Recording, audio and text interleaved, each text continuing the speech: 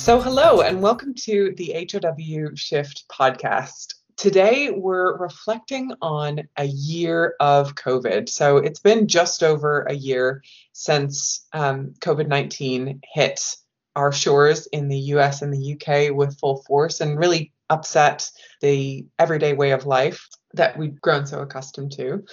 So we just wanted to take a minute and kind of share some of our personal reflections. Obviously, a lot has changed in the past 12 months or 365 days.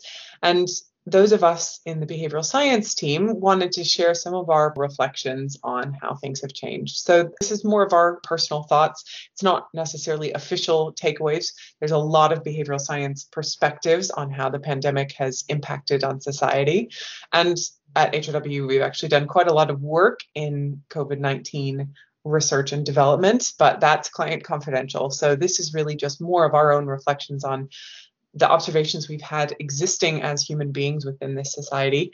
And another slight caveat of this podcast is that we are not talking about the vaccines. That is probably a podcast in itself, and watch this space because you may see that coming through. But we are interested in your own reflections on your experience as well. So please do mention us on Twitter or respond to this podcast in comments on whichever podcast provider you're listening to. I'm joined today by three of the behavioral scientists in the HOW Shift team. So we've got quite a crowd for this reflection. I'm joined by Ali Doutrick. Hello. Yes, I'm Ali. I am an Associate Director of Behavioral Science in our New York office. We also have Rhiannon Phillips. Hello. Lovely to be back, and thank you, Ali. And looking forward to sharing some reflections with you today. And last but not least, we've got Emma Neville here. I'm a Senior Behavioral Science Analyst at HOW based in London. Great. So we've got kind of the US and UK perspectives, and we're really looking forward to talking about our reflections on a year of COVID. It really has been a roller coaster, hasn't it? It hasn't happened very smoothly. And in some ways, this year of COVID has been a case study in how our motivation can change over time, or how reactive our motivation can be. There are certainly moments during the pandemic when the motivation for behavior change has been really high, and other moments where you can feel that motivation is dipping, or that we need a bit more fortification. And as part of that, there's been this conversation about what the role of behavioral fatigue would be, something that was perhaps overblown by politicians initially, but stemmed from a genuine question about what it means to maintain a behavior change over a long period of time, especially when the reward for that behavior change is not particularly immediate. So yeah, when adjusting to something on the scale of COVID-19, it's hard to see how our personal actions that we do have control over map against those larger scale forces or outcomes that we have little control over. And as behavioral scientists, we know how important having a sense of control over things can be for motivation in the long term. I think that's a good point, Emma, too. And just thinking individually and collectively how we're all on a different time scale and time pace, and how we adjust to these things or process on an individual level versus as a society. Or thank God for social media and all these other collective spaces where we have these outlets. Absolutely. I know I've been leaning on that certainly a lot more. Just kind of following your train of thought there, Emma, as well. I think one of the other things that has presented quite a challenge is inconsistency as well. So we know that if you want to support sustained behaviour change, consistency and simplicity are kind of key ingredients of that. And one of the things that we definitely have experienced here is sort of a kind of a definite inconsistency in the guidance that's been coming from government. So when we started the pandemic almost a year ago, Boris Johnson, our Prime Minister, was still walking around hospitals and telling the media how he was shaking hands with patients until, of course, the inevitable happened and he caught COVID.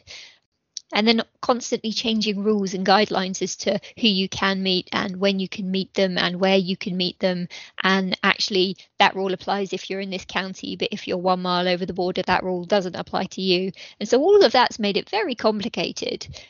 Now, I think that's certainly been a big challenge for sustaining that behaviour change.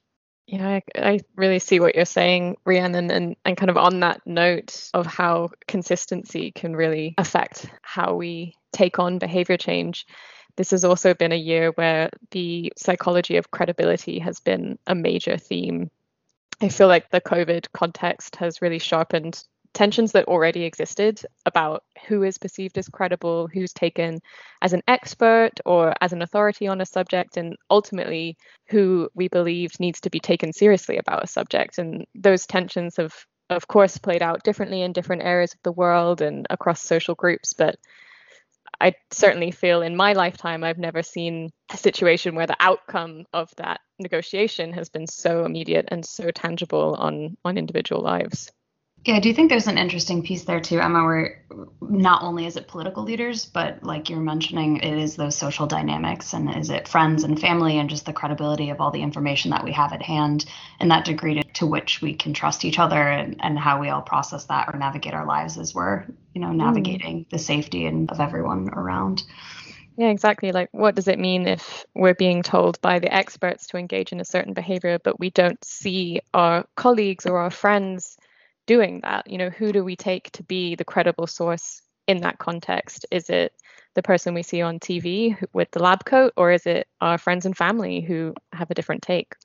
Oh, absolutely. That blend between politics and social dynamics has just been so interesting this year. I think particularly of the big divide that emerged around mask wearing, and actually a question which extends to vaccinations too, but focusing on mask wearing just for the moment. It actually became almost a tribal thing, this sense of belonging and which group are you.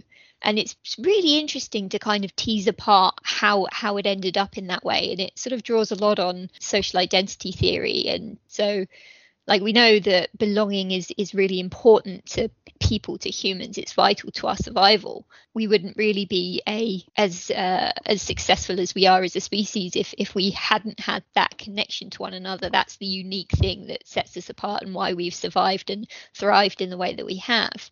And in order to do that, that means ensuring that you're a good teammate, you're a good member of your collective. And being out of line with your group can get you in a lot of trouble. And so in a lot of ways, we often work to advantage our team. And if you think about sort of sports matches, for example, oh, it's a penalty, ref. What, are you mad? And just kind of, you can see how very differently we can perceive a situation simply by the basis of which group we align with. And now we kind of look at this scenario with mask wearing, and mask wearing ended up crossing the divide from being a purely medical thing into being an identity group. It became a symbol as to which party you aligned with. And so this political conversation had crossed these boundaries and turned a medical issue into a moral one. And whose side are you on? And it's at a point in time when we do need to rely so much more heavily on our social networks to get us through these challenging times. So, the risk of isolating yourself from that, it's perceived as a real threat, a real concern.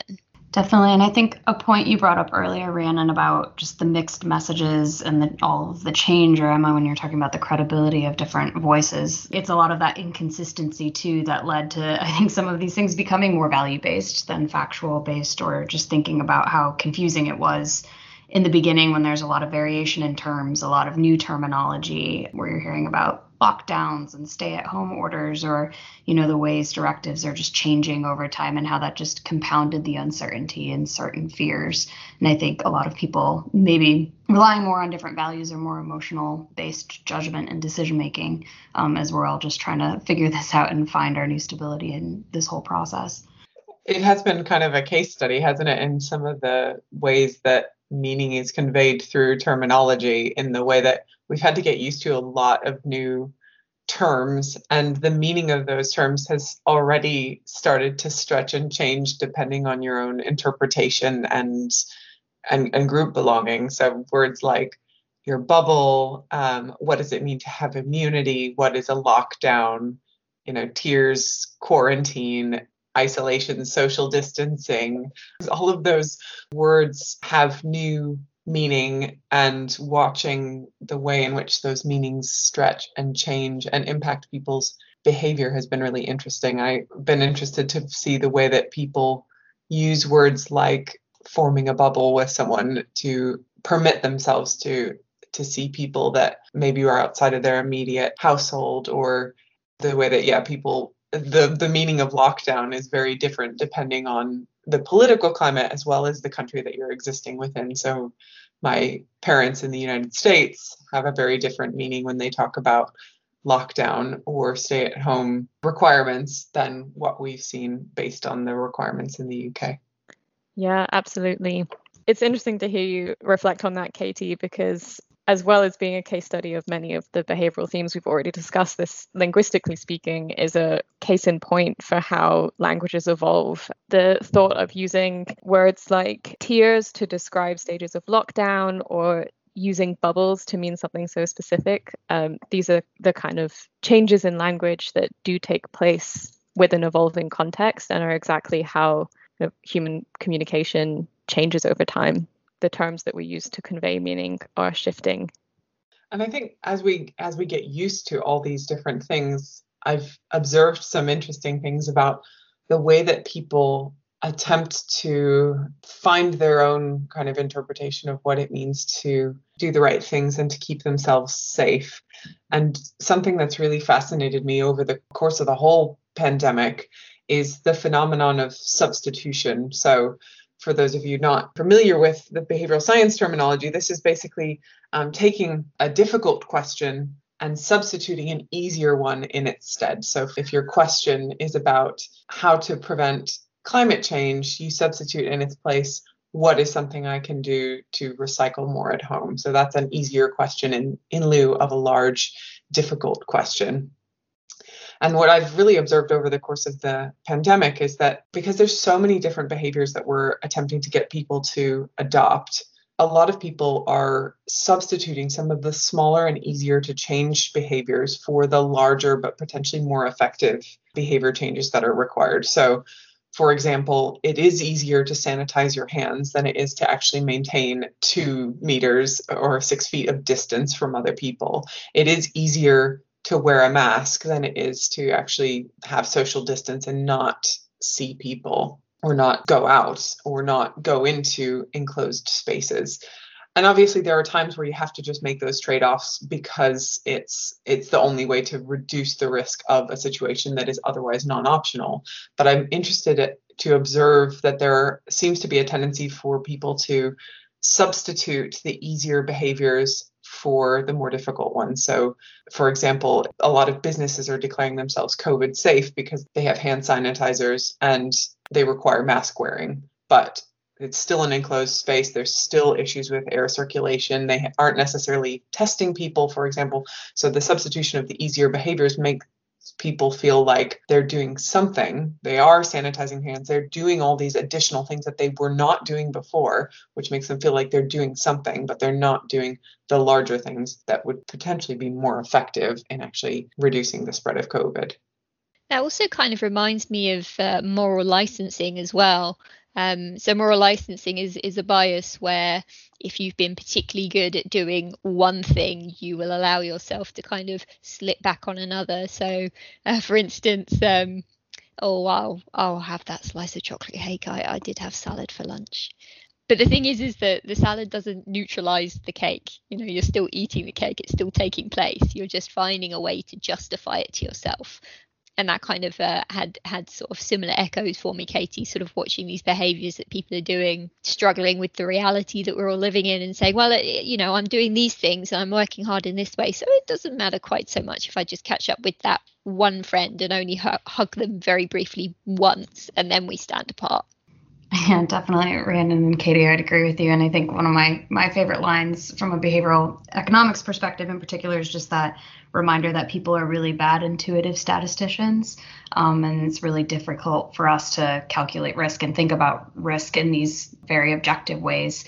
And we tend to make these choices, or especially as we're figuring out our boundaries and our thresholds and our needs under these unclear guidance and recommendations of how to think of sustainably what works in the longer term for us.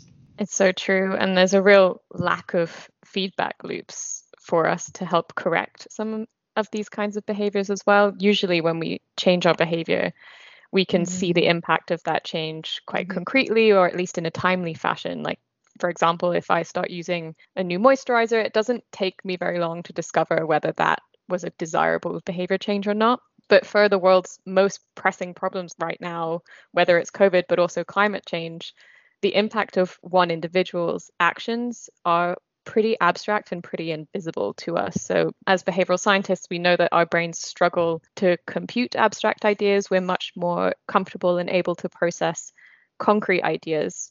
But if you fail to wash your hands and then go to the grocery store and touch every milk bottle in the dairy aisle, you may never see what the impact of that is going to be to others in your community. And certainly you're not going to be able to tease apart that individual behavior, the impact that that had on, let's say, hospitalization rate statistics that we see reported on the news.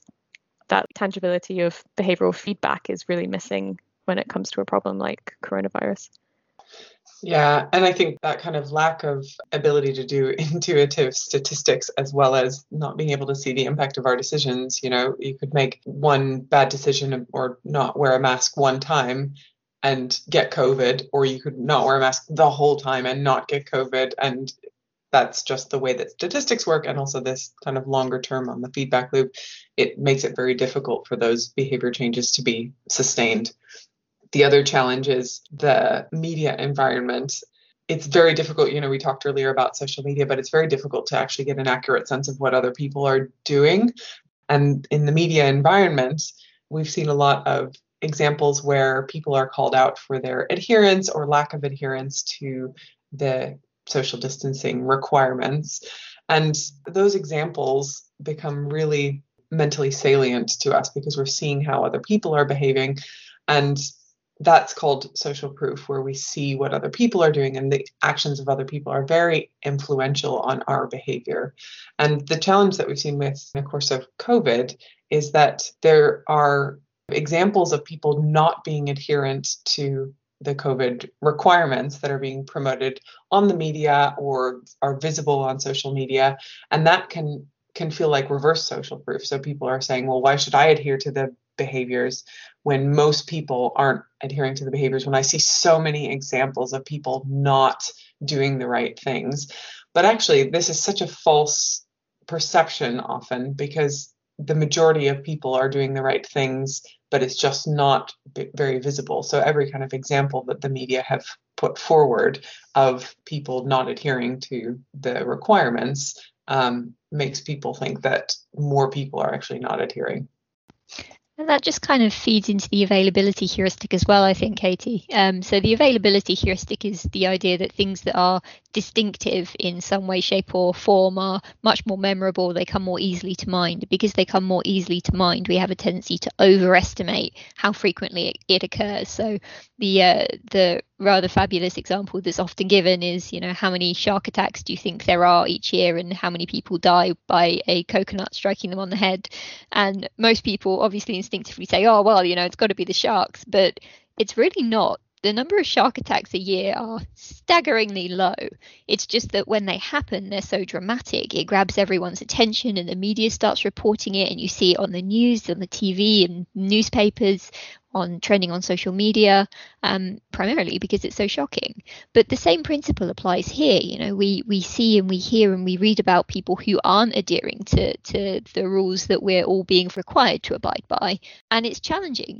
None of us voluntarily want to be in lockdown, in isolation, not seeing our friends, not seeing our family. And so when it is so easy to look at sources and say, well, look, they're not doing it, the draw of that becomes really compelling. Yeah, it reminds me of a conversation I had with a friend who was distressed at her impression that lots of people were breaking lockdown. She said, there's so many people in the park, Emma. And I said to her, well, you can't see the people who are not in the park. The ones who are staying home are not the ones that you'll see examples of by the very fact that they're at home. That's brilliant, because actually I was having exactly that conversation with my partner as we were going for a walk the other day. There were just so many people in the park. Yeah, it's the ones who are not being adherent that are most visible. But it's interesting what you said about kind of the voluntary nature of these things. One thing I found very frustrating about this time is that lots of our conversation and focus of our attention is on people who are voluntarily breaking lockdown, but there's less conversation about people who are forced to take risks that other people are not by virtue of their circumstance. And one reality of this pandemic is that differences across socioeconomic class, across race lines and gender lines, the realities that people are living with do have the opportunity to do or not to do, are really being thrown into sharp relief by this context. And some of us have more opportunity to keep ourselves safe than others. Some people are forced by circumstance to continue to go to work, to continue to take public transport. Perhaps they're caring for others, and they're forced to take risks that the more privileged amongst us do not have to. And I've seen less conversation about the injustice of that state of affairs and what that means than I have seen conversation about people taking voluntary risks. That's a really interesting point, actually, just kind of looping back round to the beginning when we were talking about inconsistencies with the government and behaviour changes that they were endorsing and recommending. And I remember finding it really interesting that they were recommending that people work from home. But if you cannot work from home, or your employer says you cannot work from home, then, go to work. And that for me raised a question about, well, what about the integrity of the employer? Because I have a friend who is immunocompromised and her partner could legitimately work from home, but in the early stages of the pandemic was denied that opportunity, was outrightly told, no, you are not permitted to do that. If you do that, then we have to allow everyone to work from home. That's not acceptable. So this person, their manager, their boss, sidelined the fact that his partner, who he lived with in a one-bedroom flat, was immunocompromised and clinically vulnerable and shielding, and forced him to go to work. Otherwise, he would find himself without a job. And the injustice of that really rankled. And I wonder about other people who have been in kind of circumstances where perhaps they're not quite so fortunate in the objectivity or the compassionate nature of their employers. Yeah, that's a really horrible story to hear. I'm very sorry for your friend, but I think also not an uncommon story. It's these differences in kind of privilege or instability or insecurity that mean it's no surprise that the rates of coronavirus really differ across different groups.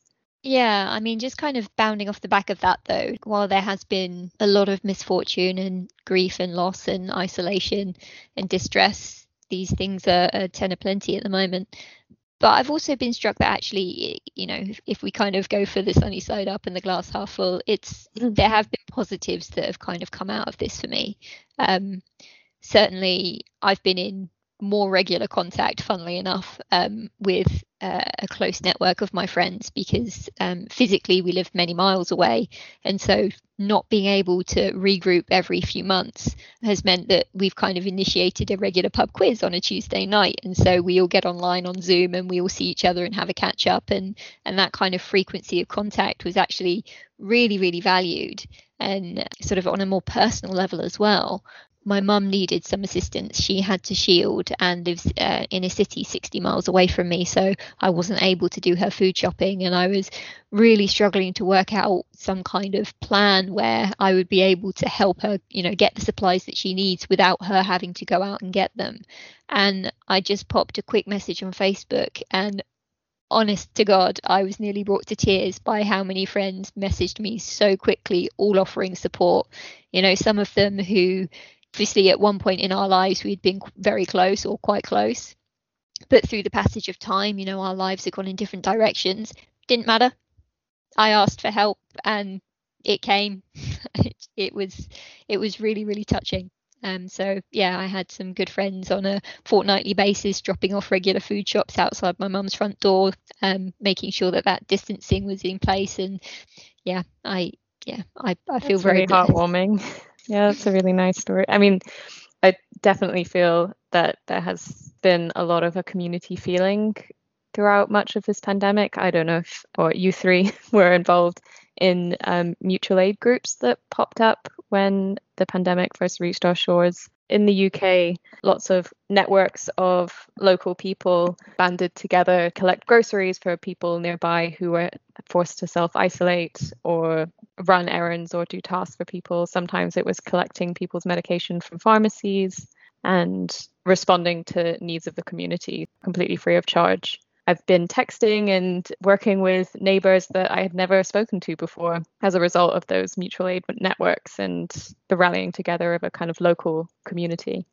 Yeah, I mean, we had a WhatsApp group in our street to kind of help one another out and just be in touch. And that's been really nice because we've managed to get to know a lot more people in our street. And yet, like you say, Emma, neighbours that we never spoke to. The other thing that I've seen as a really positive thing coming out of the pandemic is just more of a recognition of how we exist as a social species and how important mental health is. The kind of broader discussions that this pandemic has started or encouraged around mental health and around how isolation and loneliness and community are so important has been really beneficial. Speaking about the potential of children or adolescents missing school and how that's impacting on their mental health, and just the broader discourse that's come out of this about how people are coping and how mental health has been impacted by all of these changes, I think is an important dialogue. And I'm glad that it's taking place so much more publicly and that there's much greater appreciation of the impact that it's having on mental health. Yeah, absolutely. I still really strongly feel that mental health is a massively underserved and under-recognised area, and there is still so much stigma attached to it fundamentally. And I think the headway that we've been making through the pandemic on that, with people sort of being able to feel that they can speak up, they can speak out, they can reach out and say, hey guys, I'm really not doing so good here, and have people respond to that positively. Just kind of seeing that it is not uncommon and it is not unusual. In fact, if anything, it's part of being human. And so, yeah, seeing how much more recognition and support and roads that are being made into acceptance of that has been really encouraging. I think I quite agree. Well, we're not out of the woods yet, but I think the tide is turning against the COVID-19 pandemic with the increase in vaccination. So we will watch this space for how it's going. Again, as we said at the beginning of the podcast, we'd really welcome engagement from our listeners about what they've found as some of the biggest changes they've observed across the pandemic, or any responses to some of the observations, kind of personal observations of how it's impacted us, impacted the people around us. So do feel free to reach out to us on Twitter or respond in comments on your listening platform. But until next time, that's bye-bye from us.